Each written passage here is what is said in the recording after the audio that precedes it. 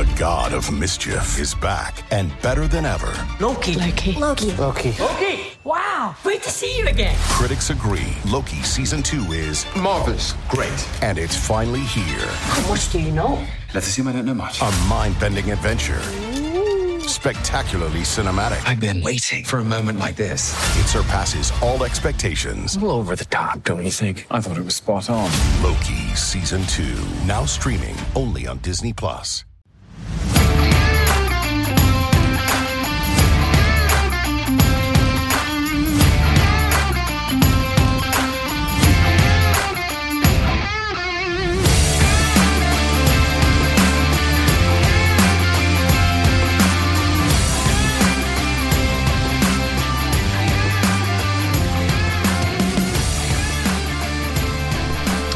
How are you now?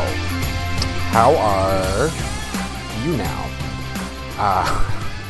That was a tough one, wasn't it? Ups and downs in that game. The Montreal Canadiens lose 7-4 to the Florida Panthers in Florida. Hello and welcome to episode 67 of the Bottom 6 Minutes podcast presented by Habs Eyes on the Prize. I am Matt Drake. And, I want to be pissed off. There are a few things pissing me off about that game, but I'm not. I mean, honestly, there was some excitement there. I like the fact that when they're getting blown out now, at the very least, it's not, 8-1, 9-1, whatever. Like, they're fighting back. They're trying to stay in the game. I think it's pretty much all you can ask from this team at this point. Who really expects them to be beating the Florida Panthers at this stage of the season after selling at the deadline, right? After trading one of their top 4 defensemen to the Florida Panthers. Let's get into the recap, right? Because there's quite a bit to cover.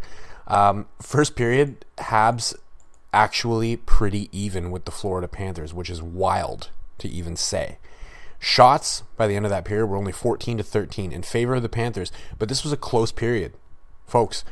Way closer than you would possibly expect the Montreal Canadiens to play with the Panthers. And the Habs strike first. Habs get a little bit of a rush. They were getting hemmed in their zone a little bit early on, and they get a rush. Chris Weidman jumps in as the trailer. He gets the puck, fires it low, beats Sergei Bobrovsky, makes it 1-0 less than 5 minutes into the game. Late-ish power play for the Montreal Canadiens, however. Justin Barron, trying to turn up ice through the neutral zone, turns it over. Carter Verhaeghe and Jonathan Huberdeau go in on a 2-on-1. Verhaeghe over to Huberdeau. He buries it on the backhand, and it is 1-1. The Panthers, despite this period being pretty even, they end up taking a lead at the end of that period. Ryan Lomberg scores shortly after Jake Evans got butt-ended in the face, and there was no call on it. Curious. Joel Edmondson was also high-sticked late in that period, and there was also no call, and that's important for me to note because it's going to be something that comes up in the next period. The second period is where everything kind of went to shit for the Habs, though. I can't blame the refs in this one as much as I would love to. You all know I would love to, but I can't. The Habs were hemmed into their own zone for pretty much that entire period, and things go to shit. Right? They ice the puck after being hemmed in their zone for a few minutes, bang right off the face-off. Point shot rebound goes to Sam Bennett, basically has an empty net, puts it in, is 3-1. Chris Weidman gets a high sticking penalty. Like I said, it was going to come back up, right? It was a high stick, but just interesting to me that they missed on 2 high sticks against the Florida Panthers at the end of the first period, but they managed to call Chris Weidman for that one. Curious, isn't it? But anyways, the Habs kill it, but then they get hemmed in their zone again. After they kill the penalty, things are starting to turn back a little bit, but they get hemmed in their own zone again. Barkov this time out to Ryan Lomberg in the middle. Nice shot from him in the high slot. Very nice shot. Makes it 4-1. Lomberg doing a lot of damage to the Montreal Canadiens in that game. Going to have to start calling him Lombergevan. It's 4-1 for the Panthers. But the Montreal Canadiens storm back into this game late in the second period. Starts with Justin Barron getting his first point as a Montreal Canadien. First point in the National Hockey League, actually.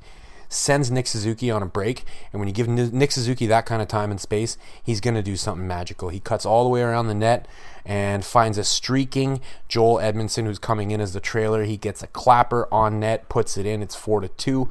Like a minute later, maybe even less, Larry Dolphins, Laurent Dauphin jumps on a rebound out front, puts it in, makes it 4-3. We have life. And with just over a minute remaining in the second period. Rem Pitlick in the corner passes it out to Christian Dvorak. He has a guy all over him, but he manages to put the shot on net from a horrible angle, and in. It's 4-4. We are tied. Despite being outshot 19-5 in the second period, they managed to tie the game. And then we go into the third period, and the third period looks a lot like the second period, but this time there was no storming back for the Montreal Canadiens. The Panthers' forecheck is just absolutely fucking nuts. They give you zero room to breathe. They're all over you constantly. They were forcing a lot of errors, and we saw one of those in the third period. Mike Hoffman, brutal giveaway directly to Ryan Lomberg. He passes it over to Sasha Barkov, who passes it over to Jonathan Huberdeau. He gets his second of the game. It's 5-4. The Habs get a power play. They immediately lose the power play by taking a penalty, and they take another penalty. But they managed to kill off the 4-on-3 and a 5-on-3, and then also kill off the 5-on-4. And with about 5 minutes left, Mason Marchment scores, makes it 6-4. And then Sasha Barkov gets an empty netter to make it the final of 7-4. So, what do you really expect, right? The Panthers are a far better team than the Montreal Canadiens, particularly after the deadline. I mean, they have Claude Giroux, and he wasn't even a factor in this game. I mean, they're really good. And we did have a scary moment that I got to bring up in the third period. Jake Evans had a break. I think they were down 5-4 at that point. They were still within a goal, and he was really trying to get that one in. He was covered by Mackenzie Weegar, and it looked like Weegar maybe got a little bit of a hook on him, but it wasn't Weegar's fault that he went into the boards the way he did. Evans kind of goes down almost on one knee to try and take the shot, and then he just goes crashing into the end boards and was writhing around on the ice. There was a lot of speculation online. Was that a collarbone injury? Was that another head injury? The broadcast on RDS seemed to think that maybe it was a knee injury. I don't know. He was able to get off the ice in his own power, which was great to see, but it did not look good. So we'll have to stay tuned for any updates on him. As far as I know right now, I'm recording this podcast immediately after the game, and I do not know if it's anything serious, and I don't think they'll announce if it's anything serious until at least a couple of days. They'll get an opportunity to evaluate him, probably send him back to Montreal for some additional tests. But a scary moment. I mean, he might be the unluckiest player in the National Hockey League. He might be. And for Mackenzie Weegar, again, I don't think he did anything wrong on that play, so I'm not going to fault him for it. But I am going to fault him for the way that he acted after the refs blew the play down, because Jake Evans is writhing around in pain on the ice. And I have a GIF. It's going to be in the article on Eyes on the Prize for this podcast, where you can see very clearly Mackenzie Weegar skating back and saying, "That's a fucking joke. That's a joke. He's fine." Basically insinuating that Jake Evans is faking the injury to get the play stopped, which is just a completely absurd thing to do. I hope you never get injured and need the play to be stopped so that you can get medical attention, because if you do, then anybody else on the ice would have cause to act exactly the way that you did. And realistically, nobody should act like that. When you see somebody rolling around on the ice like that, clearly injured, your first thought shouldn't be, oh, he's faking it to either draw a call. There was no call being made. You weren't being sent to the box. There's nothing for you to be freaking out about other than, oh, they stopped the play. It's like, did you really want to go and get the sixth goal that badly, that quickly? And you wanted to do it while somebody's rolling around on the ice against the worst team in the Eastern Conference? That's how you want to get it? Okay. Well, if you want to be a completely classless piece of shit, that's on you. But I really didn't like that.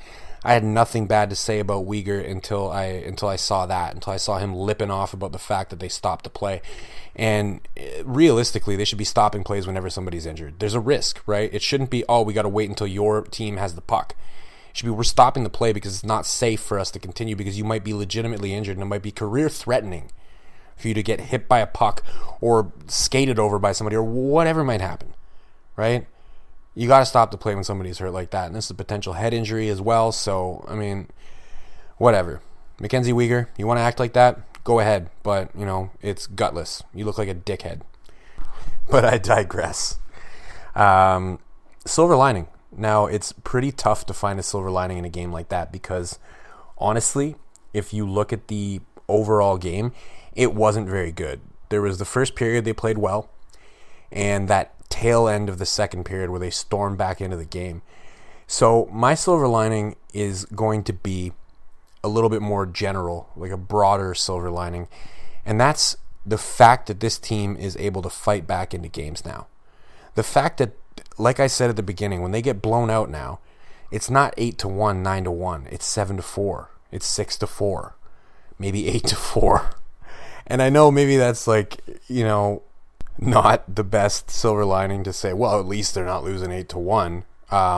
But realistically, what I like is the fact that they're actually fighting to get back into these games. Like, they're playing like they're never out of it, right? You're going up in this game against one of the best teams in the NHL. They're top 2. Legitimate Stanley Cup favorites. And you got no business beating them. You got no business, honestly, being tied with them 4-4 after 2 periods in that game. But the Habs are there. So you got to think, like, the core of this team, if they keep those players together and they can build around that, this is a team that can be competitive eventually. And the mentality of this team is my silver lining here, because they don't quit anymore. It was painful to watch them lose earlier in the season. Like now, and even earlier in the season, I was expecting losses. There came a certain point, maybe 15 games into the season, where it was like, all right, well, we're a lottery team this year, I guess. Price isn't coming back. He's not coming to save us. So what's going to happen? We're going to lose a lot of games. And I started expecting losses, but what I couldn't handle was the 8-1 drubbings where they just looked like they gave up. You remember those games where they would fall down? It didn't even have to be like 4-1, 5-1 for them to give up. We're talking they're giving up at 2-1 as soon as they fell down in the game. They don't do that anymore. In this one, they were down 4-1, stormed themselves back into it, and look, the Panthers have a suffocating forecheck. They're one of the best teams in the league. I know I keep saying this. It's not surprising to me that the Habs couldn't complete that comeback. But they tried. They really tried. And that, for me, is the silver lining, that this team doesn't quit anymore. You could also throw in that, they're standing up for each other again. Joel Edmondson went after Mackenzie Weegar, not right after Evans went into the boards, because, again, Weegar didn't really do anything. But after Weegar was chirping at the officials and saying, oh, he's fine, that was when Joel Edmondson went over there and was like, hey, shut your mouth. And, to Edmondson's credit, he did shut his mouth. I don't think Mackenzie Weegar really wants anything to do with Joel Edmondson. I don't think that's a fight he can win. But, look, take your pick out of those two, right? The fact that they're battling back to get into games, and the fact that they're fighting for each other as well. I could also, at this point, I think I should single out some pretty solid games there. I thought Alexander Romanov played pretty well. He had a really bad, funny giveaway in the first period where he had a bunch of time and space and he just made a terrible pass. But he was getting physical out there, and that was important. You saw that it had a bit of an impact on the ability of the Florida Panthers to forecheck in the first period. Obviously, in the second and third period, not so much. But, I liked it. I liked the physicality. He had a wrestling match with Sam Bennett in the first period where he tossed him down to the ice afterwards. So that was a 10-9 round for Romanov, but we didn't get to see a second round. Obviously, not too much reason to be starting fights out there anyways. I really liked, honestly, I liked David Savard in that game as well. I thought he played quite well. I thought Suzuki played well again. Really, Suzuki, man, when I saw him cutting around that net, the way Justin Barron, I should also mention, had a pretty good game. He had a bad giveaway, but he made up for it with that pass to Suzuki. But Suzuki, when I saw him cutting in with that much space and I saw him go around behind the net, I went immediately. I'm like, somebody please come down as a trailer. And Joel Edmondson came out of nowhere. So I should also throw Joel Edmondson in there. Pretty good game from him. So there were some good games in there from specific players. Let's face it, tough game for anybody going up against Florida with the roster that Montreal has right now. But they did pretty well and they battled back, and I enjoyed it. I actually had fun watching that game. And again, I've said it many, many times this season. One of the things that I want is to have some entertainment value in the games that I'm watching. Right? We didn't have that before. Now we've got it. Even against the best team in the league, they're giving you something to cheer for. And that's important. I'm going to cut it off there. Before I do, we have an update on Jake Evans. That's some good news. Eric Engels just tweeted out Jake Evans is okay, upper body injury, no concussion, day to day, according to the Montreal Canadiens. So that's good. Good to hear. So we'll cut it off there now. We'll cut it off on a good note. We're running what? Right around 15 minutes. So, grosse soirée pour les employés de soutien. We are on Spotify, Google Play, Apple, Megaphone. I'm on Twitter at DrakeMT. Drop me a follow. I would appreciate it very much. Thank you, as always, for listening. And, of course, à la prochaine.